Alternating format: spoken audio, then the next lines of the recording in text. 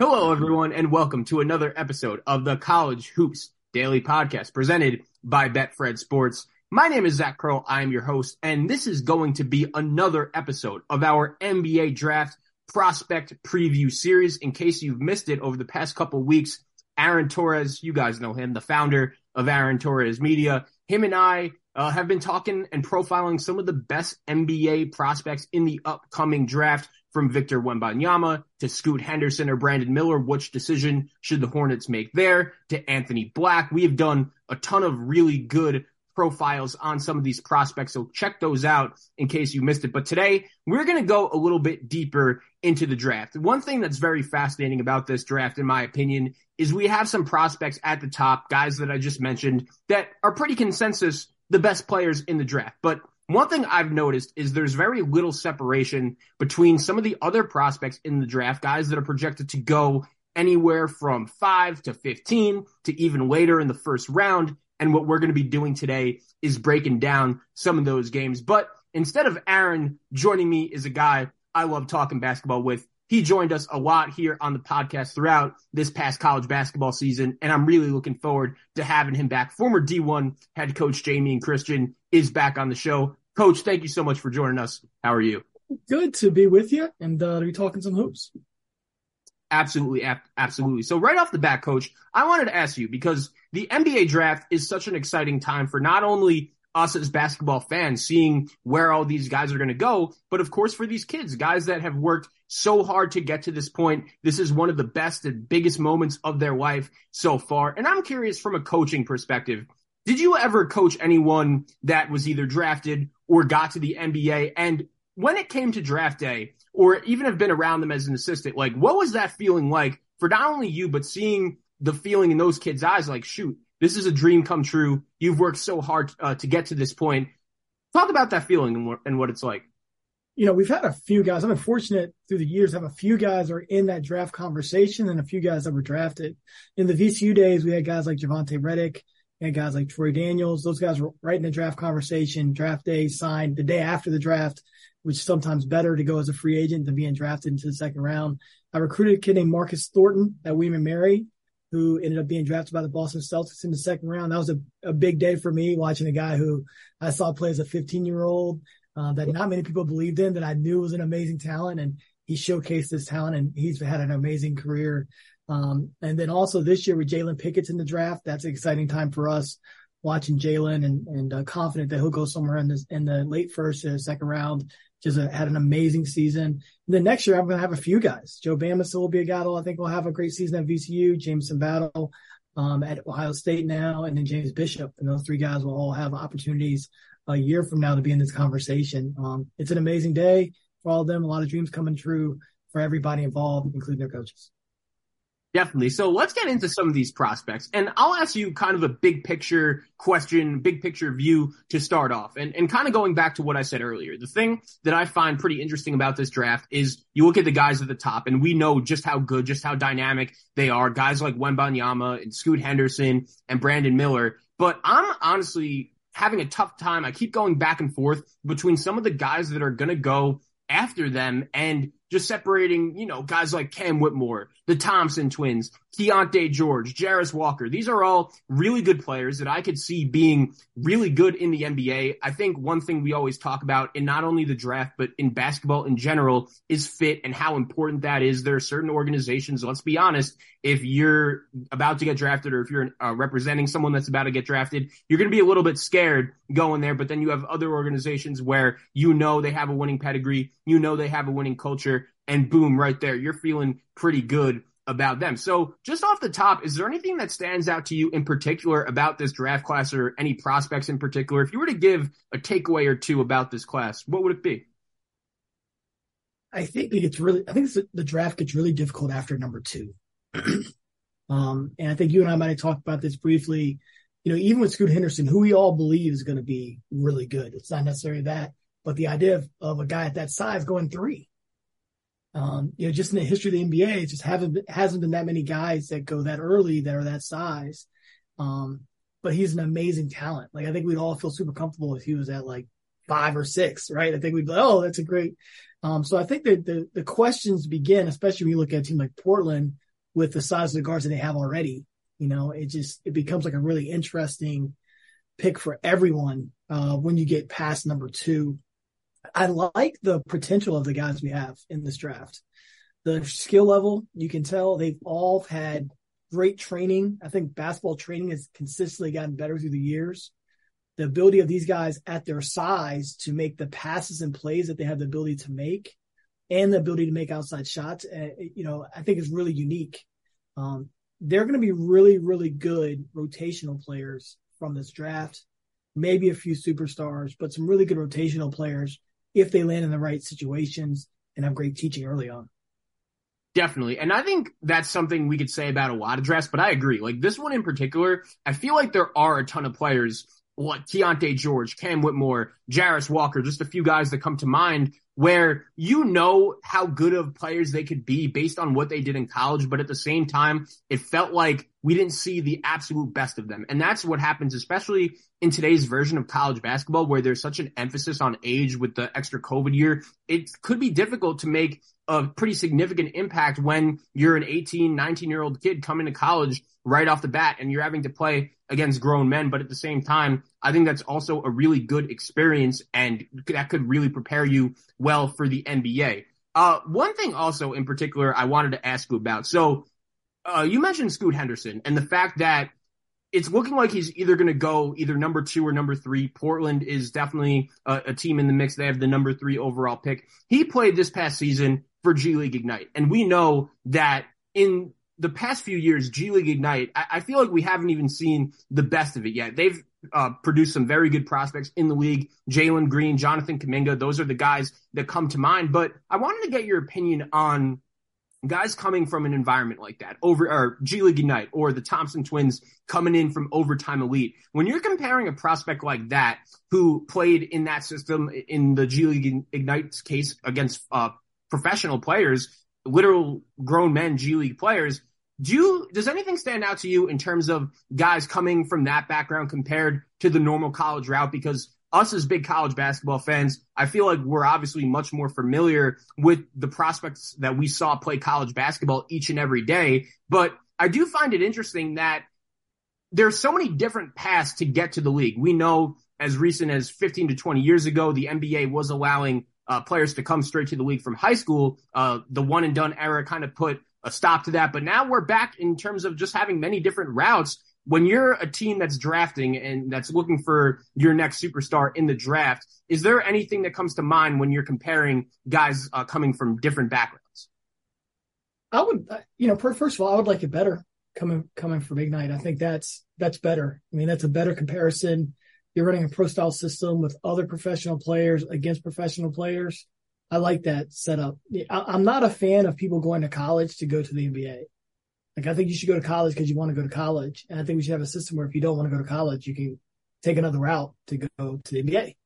Right. I think making players have to go to the NBA for a one and done situation does not benefit anyone.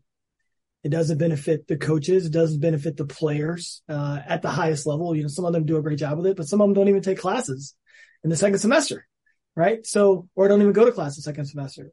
So I just think that part of the system is difficult for me to grasp. And I would love for it to be where you can go, if you're going to be a professional player, you're in this track. If you want to go to college, you're in this track. And that still means you can go to the NBA, but it looks differently. So I think as an evaluator, I like the fact that I can look at how they're playing and I can say I can see how it translates. I do like that. It gives me a less of a window. Now, does it tell me, there's a lot of guys that play in the G League that are great G League players that aren't great NBA players. And so you still have to make a comparison. Well, as a 19-year-old, he did this against 25, 26 years old. You still have to try to figure that out. But I do like that better in terms of just seeing what they're able to develop. I think you're able to see them more. You're able to evaluate them more. You just have more information, which I think is better for everyone. One more point on Scoot I wanted to hit on. So I think the number 2 pick with the Charlotte Hornets is right off the bat the most interesting decision that has to be made within this draft, because I totally understand the argument that, okay, Scoot Henderson, he might be the second best player in this draft. However, when you look at the Hornets and the way their team is set up right now, they have a dominant ball handling guard in LaMelo Ball. But I wanted to give you an example and your opinion on this. So a few years ago, the Golden State Warriors, they had the number 2 pick in the 2020 NBA draft. And it was an interesting pick because there were a ton of really good arguments for who they should take, but they ended up going James Wiseman with the number 2 pick in that draft. And even though he had a very limited sample size in college, that was an interesting pick because they made it realizing like, okay, we could have had LaMelo Ball, but we didn't really know what that would look like pairing him with Steph Curry. And that is a pick that hasn't necessarily worked out for James Wiseman. When you're in a team like the Charlotte Hornets position, picking at number 2, are you more favored towards picking the best player available or the guy that fits a positional need? Because I think this is one of, off the bat, like the most interesting questions that teams go through in really every draft that they have to figure out. The question of positional need versus best player available. I think it's different in each sport when you're comparing it to the NBA and the NFL. But how would you go about that if you were a team picking in that situation? I think drafting for positional need is always dangerous. If you go to like the Bill Belichick book of drafting, you never draft for need. You always draft the best player. I'm a big believer in that. No, I think you have to it has to fit, has to work and all that. But I also think like when you're drafting for need, you're in danger because you have an ability to reach for something that isn't there. When we talk about like James Wiseman, I mean, think about this. If James Wiseman, number one, his career is not done. He came onto a team that was very good. He's actually had some productive games. If that worked for them, then this Draymond Green conversation right now is completely different. So I actually think it's like great management. The hardest thing to find in the NBA is a shot blocker with some perimeter skills. He has that. So if that would have panned out, that would have put them in a whole another upper echelon of conversation where I think they could have opted into his last year's rookie deal here, and they could have had a really talented large player who can make a lot of plays, giving themselves one more championship run. So I don't look at his situation as a bust. I don't know. I just think it's incomplete right now. He hasn't had a chance to prove what he can do.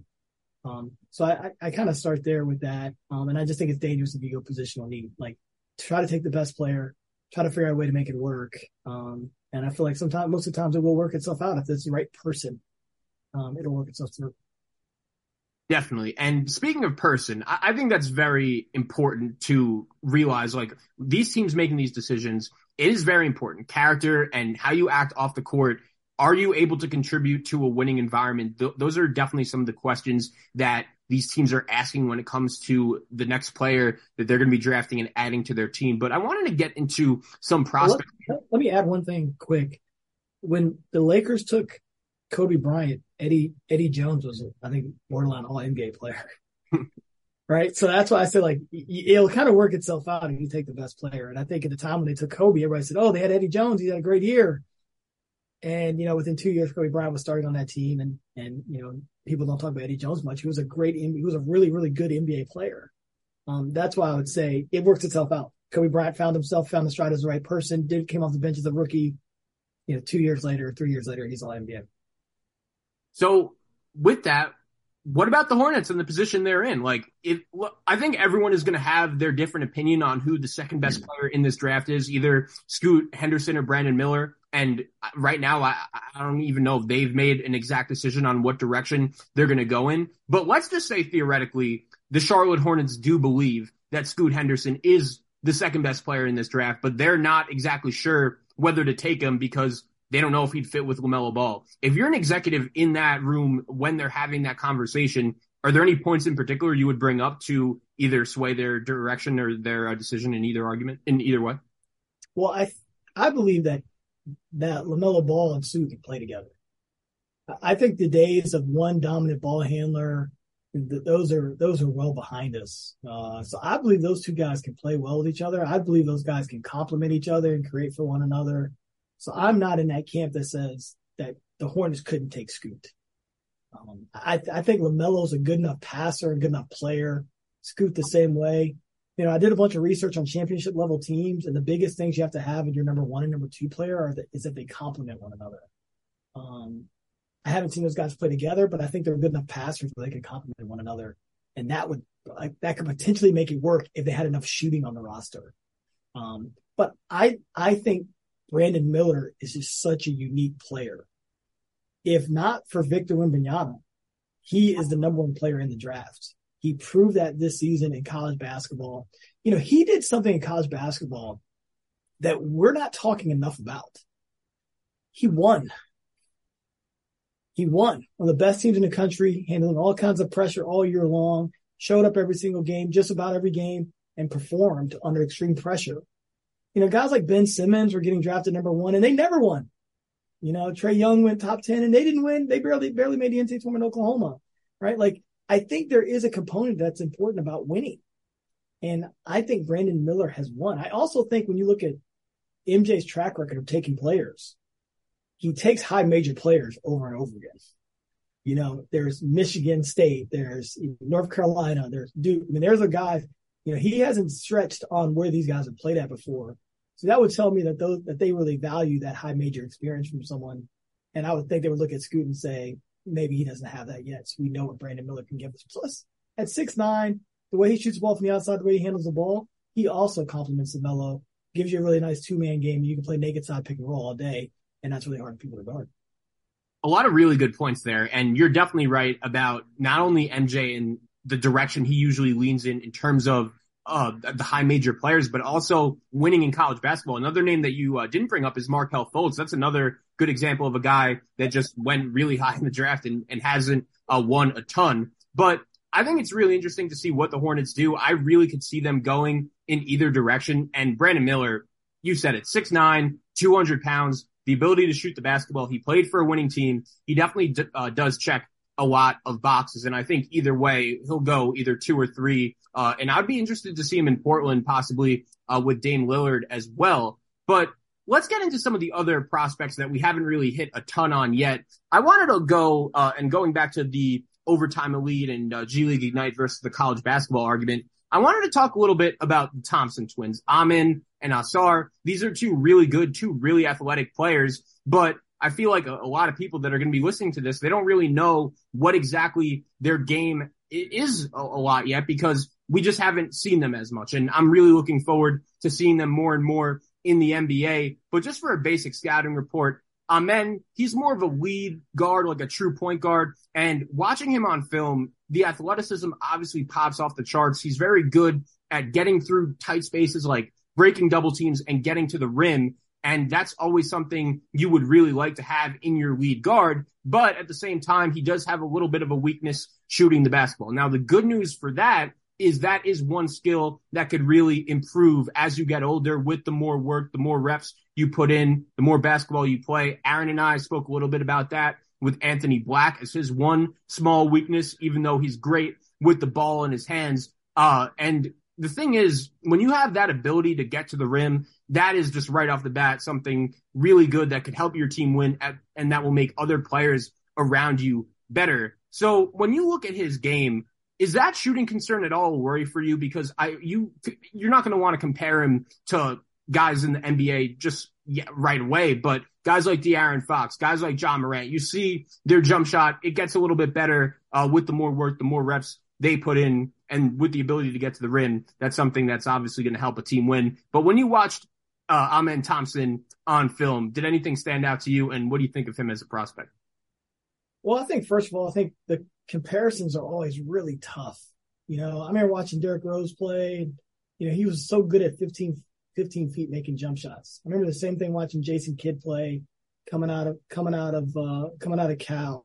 You kind of go down the list of players that you thought those guys that you look at, you say, man, like they did make shots. I'm always concerned with counting on a player to improve their shot because it's not a given. And it's actually, as a coach, I found it one of the hardest things for someone to improve upon. Really well. I don't take it as a given. I think sometimes people think, well, we can get more reps, and those things are all true. But the way you naturally play is sort of the way you naturally play. So, I mean, when you look at the history of NBA drafts, you say, oh, if this guy gets a jumper, it's probably 90% of the guys that don't make it that long. So that does concern me. But what I do like about Amen, I do like his playmaking ability. And I do put that in the upper echelon. I don't think it's all about shooting. But the way the NBA is played now, his ability to get downhill off a DHO, off a pick and roll, or in transition and create for somebody else, you're looking at a guy who can pass with either hand, create for other players, high basketball IQ, has good size, 7-foot reach, so he can make the passes that you need to make. Those things are exciting. You think about like Ricky Rubio was never a great shooter, was a really strong NBA player because of how he could move the ball and create for others. So I put him in that category. Plus with elite athleticism, we'll love to see how he defends. Because if he defends and can make plays the way we're talking about, he's going to have a really long NBA career, whether he makes shots or not. If he doesn't defend and can only make plays in transition, he just won't. But I think he has the ability to do all those different things. Absolutely. And that's the one thing that really stood out off the charts for me. Like that athleticism, that's not something you could teach. And I agree. He could have a really long NBA career along with his twin brother as well. Like I found it very interesting how they played for the same team with Overtime Elite, and both of them at the same time had some similar qualities, and both their games are really different as well. With Ausar, he did play 2 years at Overtime Elite compared to his brother, who played only 1 year. They did win the version of their championship, which is good to see. Always want to have winning players. And he was much better off the ball, but at the same time, the athleticism, it popped, and the shooting, it definitely is an interesting question because you want to believe that the guy that you're putting so much faith in will improve, will get better, will work hard. But from these pre-draft meetings, it's really hard to tell sometimes. It's really hard to get an accurate grasp on just who someone is from these short meetings. You're not really spending a lot of time together, and that's really what makes these executives and their decisions so difficult. And look, they're also going to hear on workouts on coaches and light personnel where you're not really being physical and can't get into these guys enough. So I don't know if you really are going to figure out how a guy ticks. One thing about being at a place like Overtime Elite or you're going to sort of learn how to speak the language. I would imagine that all year long they've been preparing for draft conversations and learning how to answer the questions the right way. So I don't know if that's going to be the best indicator. But what I do like about Ausar is I do like how he improved his shooting this year. I thought that did make a big jump looking at how he shot it and looking through the course of the year. It makes sense for him to be a wing and his brother be a point guard. I don't know if they could both be wings. I don't know if they could both be point guards, right? Someone's got to pass to someone in the backyard and someone turns out to be a playmaker and the other one ends up being a scorer. I'm sure that's how it is in a lot of families, so that doesn't surprise me. But I do like that he did show a level of improvement. I think he got to 33% this year. That's a big positive. Again, they're very similar in athleticism and how they can kind of move. But I think his ability to get in with some different kind of trainers and stuff is going to be huge, as it will be for Amin, right? Like just the ability to learn a little bit differently. I'm sure they've been doing so many things that are very similar and they're picking up differently. So, landing in the right spot with the right kind of coaching staff, the right kind of development staff that really understands their game and allows them to kind of change and grow within it is going to be really, really huge. But I like to see that improvement early on. I think is really impressive. So I think you made some really good points at the beginning of this show about the one and done rule and how it doesn't really benefit anyone, either side, either the player or the coaches. And one player that was a one and done this past year that's going to go pretty high in this draft that I wanted to bring up next is Cam Whitmore from Villanova. And the thing about him that makes his situation so unique, I think, is he had some injuries right at the start of the season. He had a thumb injury and he didn't come back until pretty late in non-conference play, right when this was after Villanova went through a little bit of a schneid and they missed the NCAA tournament for the first time in over a decade. Of course, that was the first season without Jay Wright. You're going to understand that. But when you're someone having to make a decision on who to draft, and you look at a guy like Cam Whitmore, who, again, it wasn't a normal season. He got hurt. He came back about midway through the season.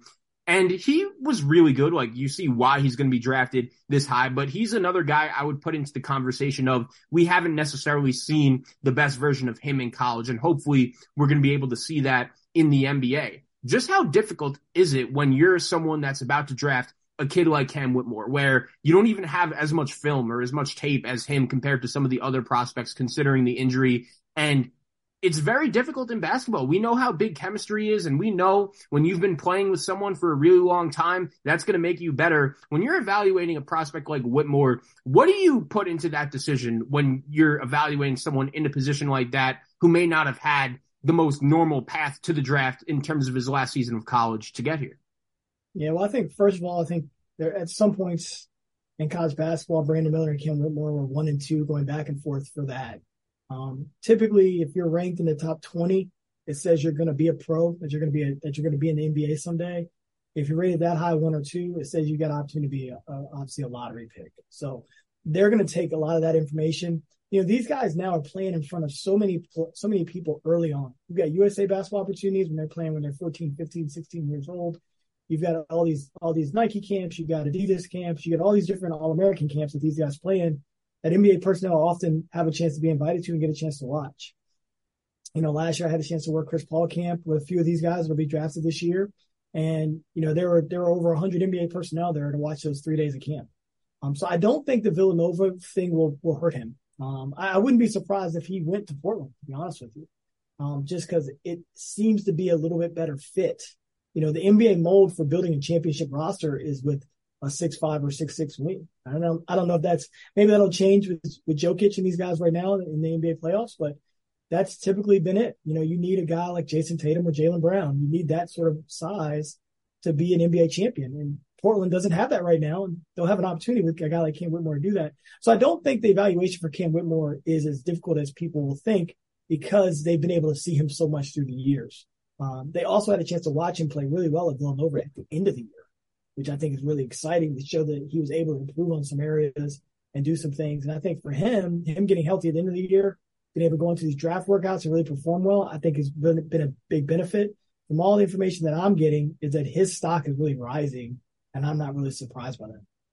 Absolutely. Especially he's healthy now. He's all set. He's been back for a few months. So that's definitely not surprising at all. And I would like to see that fit in Portland because, as you said, everyone is looking for the next Jason Tatum or Jaylen Brown. And 6'6", 235, that's really good size. We know he has the ability to shoot the basketball. And Brandon Miller, too, a wing at that size, the Thompson twins. Looking at these prospects right off the bat, like there's some really good wings. And I think it might just come down to which team is able to nail that off the bat. The next guy I wanted to bring up to you, in my opinion, he could be the biggest boom or bust prospect in this draft. And that's what makes these executives' decisions so hard is they have to make the right pick with this selection in terms of guys that are all really good, whether it was at the college level or overtime elite or G League Ignite. But Keyonte George of Baylor, there were times last year where this kid looked like the best prospect in the country. He could make a shot from anywhere, but then at the same times, he had some freshman growing pains. I think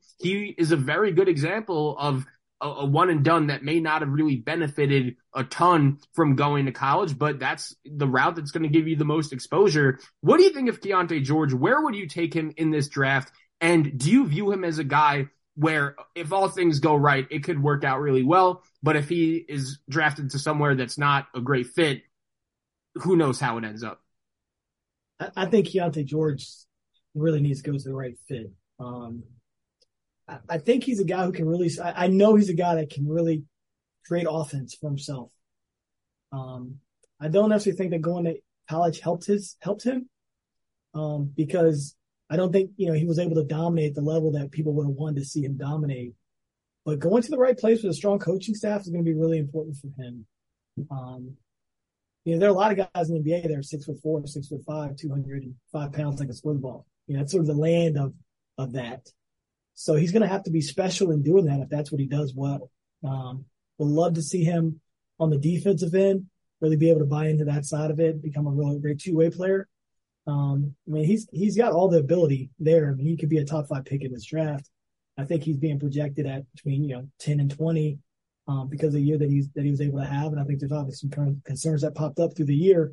But I think it's an interesting name. Like if a guy like Keyonte George ends up on a winning team and a winning franchise, kind of what we were talking about with James Wiseman, that could be something that really benefits you in year 4 and 5 as he comes into his age of recognition and where he'd be able to be at his best. Absolutely. So I wanted to give you the 4. Were there any other prospects in particular that stood out to you, whether it's where they're rated or where they're about to get drafted, that you think might be a little bit underrated, a little bit off the radar, that if you were a GM or executive, you would be in a hurry to draft? Anyone really stand out to you? We talked about this through the year. I love Jordan Hood-Schifino. Having spent time with him and watching him, I got to spend 3 days with him, how he likes to work, how he likes to attack it, the way he sees the game. The way he makes others better around him, the energy that he comes in with the gym with.